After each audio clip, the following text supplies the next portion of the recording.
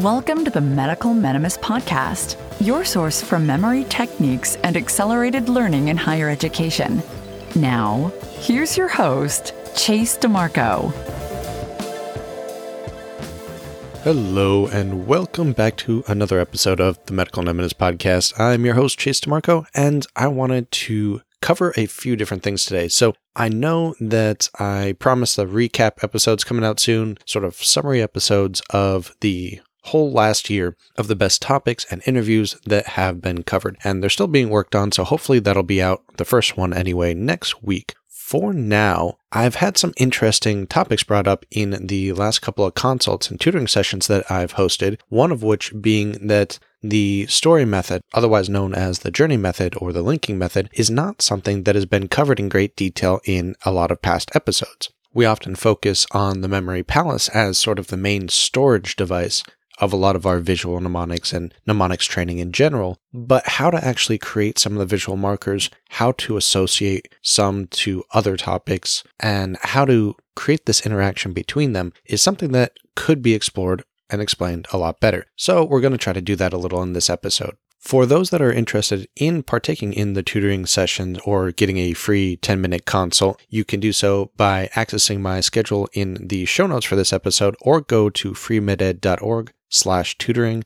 That's freemeded.org/tutoring, and you can schedule a 10-minute free consult just to kind of discuss where you might want to go with your studies and if we would even be a good fit. Or you can go straight to a 30 or 60-minute tutoring session where we can just get into it and go over your points of interest and how we can potentially improve on those for your studies. So the journey method or the story method is basically a way to create a dynamic image set or a graphic depiction of something that's going on, either a process or associating certain topics to other topics, or really just a way to chunk information together. This was discussed a little bit back in episode 3 with Nelson Dellis, where he kind of gave an explanation of a journey method for remembering the presidents in sequential order. And episode 33 and 35 with Dr. Lev Goldentouch also went over his depiction of this, not so much focusing on the story itself, but how he uses an anchor marker, which is basically the main concept, and then linking markers, which are other visuals that you can link to that main topic. And through this chunking of information, you can get a lot of detail in each station within your palace. But sometimes when we need to remember something in chronological order or in a procedural order, such as a surgical procedure, which is something that a recent tutoring session brought up, using an actual story might be beneficial for this process. So we're going to cover that a little bit here. So I've been playing with the concept a bit more the past week or two myself, and here are some ways where I think you can start off using this type of mnemonic and how to begin your story and what main points you should really focus on in order to make them as strong as you can. One way in which you can do this is if you're discussing a procedure, such as a surgical procedure, and you want to remember X before Y before Z, well, write them out in the chronological order in which you need to remember them. Write out one line, you do this, then you do that. Write out another line where you continue on from there, so on and so forth, until you have the entire procedure down, or at least the main points that you might possibly mix up. Remember, with mnemonics, we don't necessarily want to add every bit of detail because it takes a while and it takes a lot of mental energy to create the visuals. So you really want to focus on the parts that are confusing you, the parts that are tricky. Once you have this written out, you can start to make your visual associations, your visual markers for each topic. For instance, if you had to, hypothetically for some purpose, cut from the sternum to the xiphoid process in a patient in a surgical setting, you could try to visualize the actual cutting itself, or you can associate it with something else that is similar. Kind of like the PEG system where we have the sounds like, looks like, seems like, we're making these associations. So instead of actually picturing the procedure being done, although if that works for you, stick with it and don't go through the extra effort and this extra step, but if you're having trouble picturing the actual procedure in order, then maybe think of an association. So I think one we came up to on a similar topic was skiing downhill. So you're starting at the top of the peak and working your way down to the bottom of the ski lift. So that sort of action of cutting the mountain with the skis on its way down the mountain act as a reminder that fit into the rest of our skit for cutting from up to down or from sternum to xiphoid. I should really say from the top of the sternum to the xiphoid.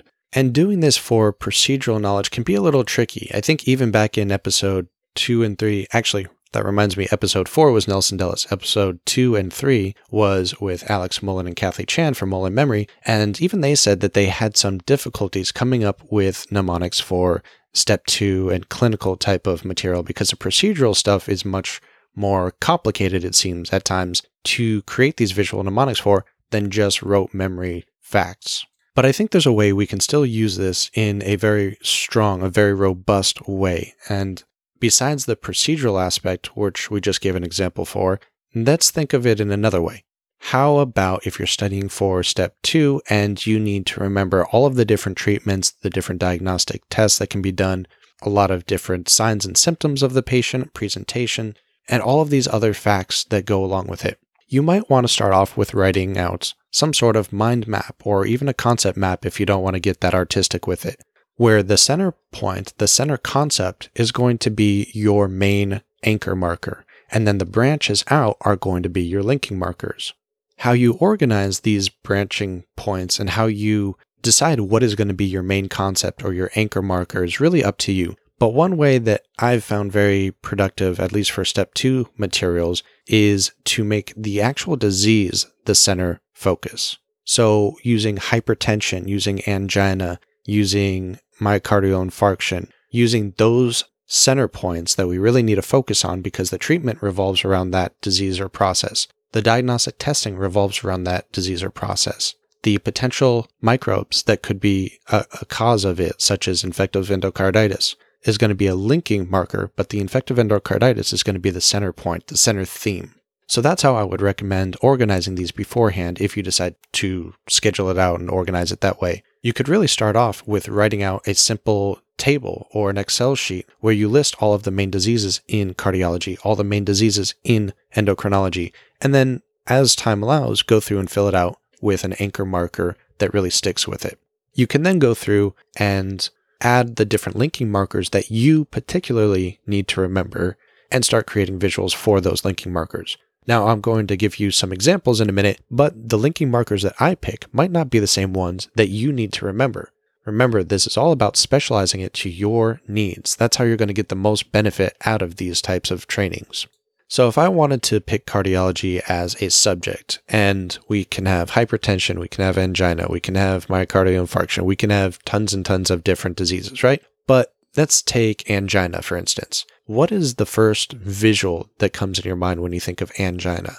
What is a way that you can separate that word maybe and create something that creates a visual image for you? Well, for instance, you could say ant-gina. You can separate the word. And instead of sticking just with that, we want to make it something interesting. So maybe a giant ant. Something very simple like that is just a play on words. You can divide it up however suits you best. There are some recommended rules for that. I think Timothy Moser covered that a little bit more in episode 20, I believe. But whatever sticks out to you right now is going to be the strongest association you can make. So utilize it. And you can always change this later. Another one that I use for that sometimes is the mispronunciation of aunt as ant, so ant-gina, which then gives me a physical character as well. So now we can actually use this giant ant or this ant-gina as our center character, as our anchor marker, and the actions that they produce, or the actions that are being done to them, or the objects that are associated with them in the image or in the visual, now become linking markers to the story we're going to create with these characters. So I actually pulled up a few very, very basic examples, well, at least the first one is here, from my old notes, and I still go through these sometimes and create visual mnemonics for them just to practice, really, because it's really difficult to associate some of these terms and concepts with medicine. If you've listened to any other medical mnemonics type material, you'll know how difficult it is, and a lot of students want to learn really the step-by-step process. So here's a process that I use anyway. I'll start with using a Q bank or something. And granted, this is going to be more towards your dedicated step 1 or your step 2 study prep, where you're really focusing on these Q banks. But you can do it before that, or you can also, if you're earlier on in your education, utilize this for the material that you're probably going to cover in class. Either way, material that you get incorrect, at least for me, I try to add it to an Anki flashcard deck. Now I'll go through and set up my repetitions as I've discussed in previous episodes, and I'm trying to make in future episodes not only more narrative episodes for it, but also video tutorials that you'll be able to go see at youtube.com/freemeded. But what I would do is add it in, depending on the type of flashcard you're looking for this material. Add a few images if you can find some, which shouldn't be that difficult in this day and age. Copy and paste it in there. And if you could think of a mnemonic right then and there to add that as well. So a very simple one is I was having trouble remembering the contraindication to the medication olanzapine. Well, the contraindication ends up being weight gain in bulimia. So the association here is this drug, olanzapine, with weight gain. What can I use just as a quick visual? This isn't going into the full story method yet, just to make a visual marker for this topic. Well, olanzapine can sound like many things, and for some reason my mind went straight to Alonzi, which is something that anyone that's a Doctor Who fan might remember David Tennant yelling in a few different episodes. So these are, of course, going to be personal to me, as yours should be to you. I do a lot of sci-fi and movie references, a lot of music references in mine as well. So I picture Doctor Who yelling LNZ like he does in the show, and then runs into a giant adipose, which this isn't just a general adipose cell. There are actual characters in the show during his that are cute little squishy, walking around, eyes talking, or making noises anyway, adipose creatures. So he's running into a giant one of these. Completely ridiculous, right? But that's the point. It's supposed to be ridiculous. It's supposed to be visual and personal to you. It's supposed to stand out. That is an image that will stick in my head pretty well. And now I know olanzapine running into a fat cell. Well, okay, there's some association there between olanzapine and fat, or olanzapine and weight gain. So now I have a visual marker that I can place somewhere. And I can use this visual marker and continue with the story later on if there's more I need to attach to it, such as other side effects of the drug or other contraindications that might arise as information is updated. Or I can just use this visual marker and place it somewhere in my memory palace. Okay, so let's continue on a little bit more with the story method in particular. And an example that I came up with was for hypertension. So my general character for hypertension is the Tasmanian Devil from the Looney Tunes series. And why is that? Well, just in my mind, the first thing that came to mind when I heard hyper was a Tasmanian Devil, spinning around in circles, really hyped up, and he happens to be wearing suspenders. Suspenders adding tension to pants that he's wearing, hypertension. There we go, we have a character. Yours is probably going to be very different. Use whatever comes to your mind when you think of hypertension. But if you have some sort of character as opposed to an inanimate object, or if you can turn an object into an animated character, then you have a lot more ability with the actions they perform throughout the story. So again, I don't know what the actual QBank question was, but the principle I took away from it that I wanted to really solidify was I asked myself, what may diuretics exacerbate in a patient with hypertension and low renin levels? Now, if you already know the answer, you don't need to worry about this mnemonic. You already have it in your mind. Don't go through extra work. Don't recreate them if you already have the material in your head. If you're asking yourself, what the hell is he talking about? This is indicative of primary hyperaldosteronism, and diuretics is bad because it can cause hypokalemia in these patients. So this one's going to be a bit complicated. We have a lot of facts that we need to be concerned about. We have hypertension, which should be a character, in my opinion, should be an anchor marker. We have the low renin levels, which should be a linking marker. We have primary hyperaldosteronism, which can be difficult when we're talking about the endocrine disorders because we often have primary, secondary, tertiary that we need to differentiate. But we also have hyper and hypo of a lot of these hormone levels that we need to differentiate. So aldosterone is going to be my main character, my anchor marker. And then I'm going to need a linking marker to associate hyper or hypo, and then another one to indicate if it's primary or secondary, etc. And in this particular question, just to make it a little more complicated, we want to associate it with the fact that diuretics, the treatment in hypertension, is going to be the cause of something bad. And in this case, it's going to be the cause of hypokalemia. So we have two more linking markers there to associate with this primary anchor marker of hypertension, but we also kind of have this secondary anchor marker of aldosterone. So this is how I approached it. The Tasmanian Devil has a box of raisins in his hand, raisins being my linking marker for renin, just because they sound kind of similar. For some reason, that's what popped in my mind. And it's almost empty, so it indicates that low renin with hypertension. Now we have that association as a bundle. This sends him into a frenzy, and he collides with Al Bundy, which is a character from Married with Children that for some reason I use for aldosterone. Never mind what I use and why. You're going to want to pick your own markers. I want to really emphasize the association between the markers in this example. So he collides with Al Bundy, who's running up a staircase, and he has a Power Thirst can in his hand. Some of you might have seen the parody YouTube videos of Power Thirst. It's a fake energy drink. Al falls down, squishing 2 bags of urine that are around his ankles, and lands on a browned banana peel. Okay, so this sounds really weird. So what I'm doing here is I have the initial association of the Tasmanian devil with his box of raisins that's almost empty, so low renin, low amount of raisins, and then sends him into a frenzy. He collides with the secondary character, which in this case is aldosterone, because here we have 2 diseases. This is a little tricky, little complicated first example, but try to follow with me here. And he's running up a staircase. So here I get Al Bundy plus stairs or aldosterone. So it's kind of reinforcing that Al Bundy and aldosterone connection there. You can use reinforcing linking markers such as that too, to make sure that if you have one initially that's a little maybe weak or a little complicated, that the secondary marker, in this case the staircase, reminds me that Al going upstairs is aldosterone. And the reason he's holding a Power Thirst can is because it's an energy drink. What does that do? It makes you hyper. So it's hyperaldosterone. And if it was secondary hyperaldosterone, then I would have a different mark. I would give him 2 cans or a 2 liter of this Power Thirst fake energy drink. Instead, he's just holding 1 can in this scene. So I can visualize this scene, this kind of animated cartoony scene, and I have all these different markers associating with each other. And then he falls down, squishing 2 bags of urine around his ankles, kind of like catheter urine bags, collection bags that you'll see around patients' ankles. And it's 2 bags because it's di-urine or diuretic. So kind of a play on words there, the 2 bags being di and then uretic. And then lands on a brown banana peel. Why is it brown? Well, the banana reminds me of potassium, which is kalemia, and it's brown, so it's degraded, it's lower than its normal state, it's hypo. So we have a brown banana being hypokalemic.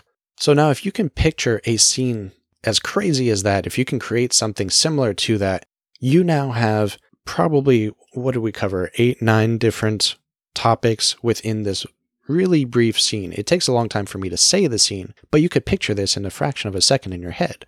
And this is where the power of these techniques come.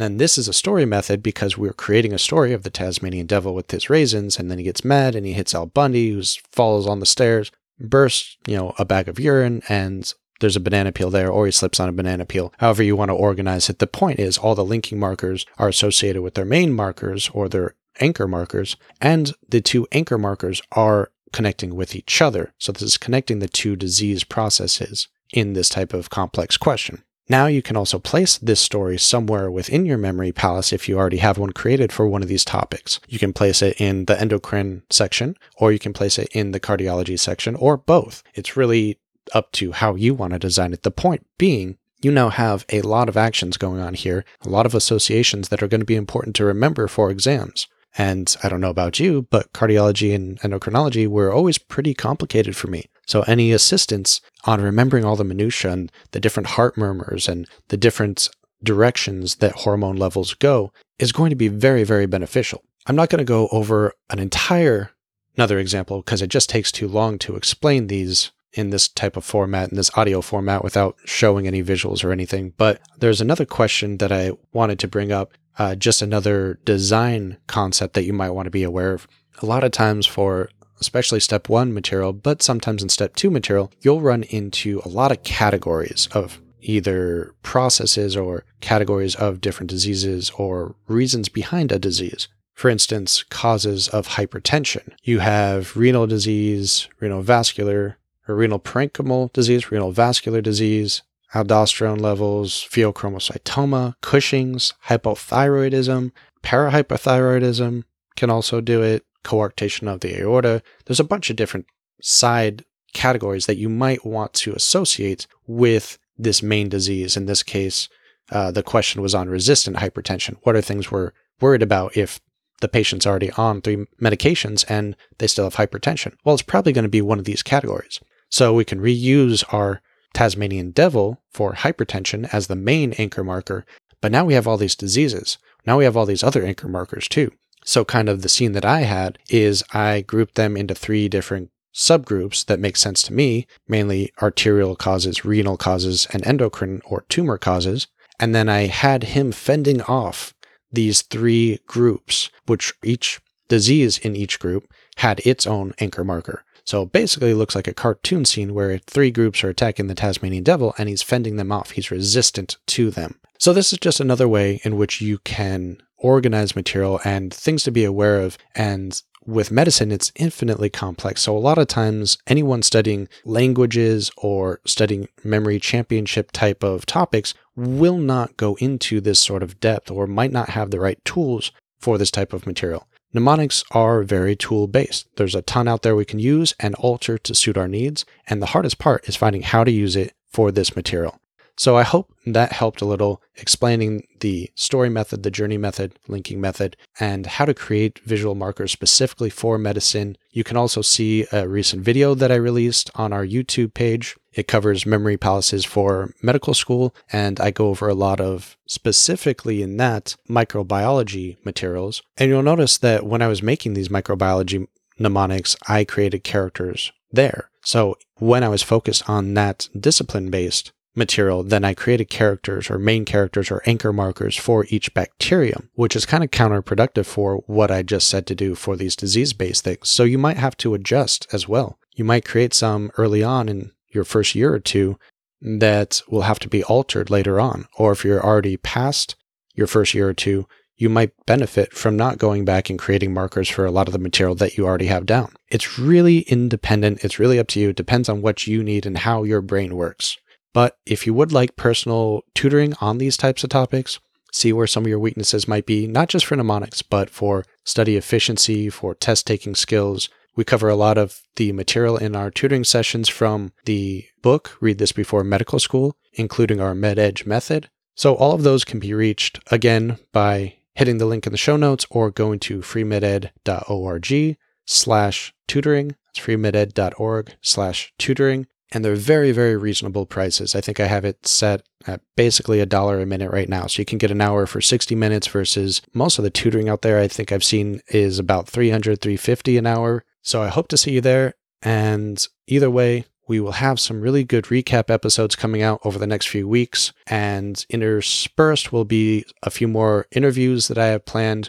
And once all that's done, I will finally get around to the flashcard creation series and tutorial videos that I've been wanting to make for some time. So I hope you enjoyed this episode. Please do leave a comment. Let us know if you like this material, if you want more of it. I appreciate everyone that reaches out. Really do. I'll see you next week. We hope you enjoyed this episode. For links to connect to us, email us, or for previous episodes, please see the show notes. We'd also love to hear from you, so please send an email or join us on the Medical Nemesis Mastermind Facebook group. Any ideas, tips, tricks, people that you'd like to hear interviewed, we'd love to hear it. Any advice to make the show better and more enjoyable would be greatly appreciated.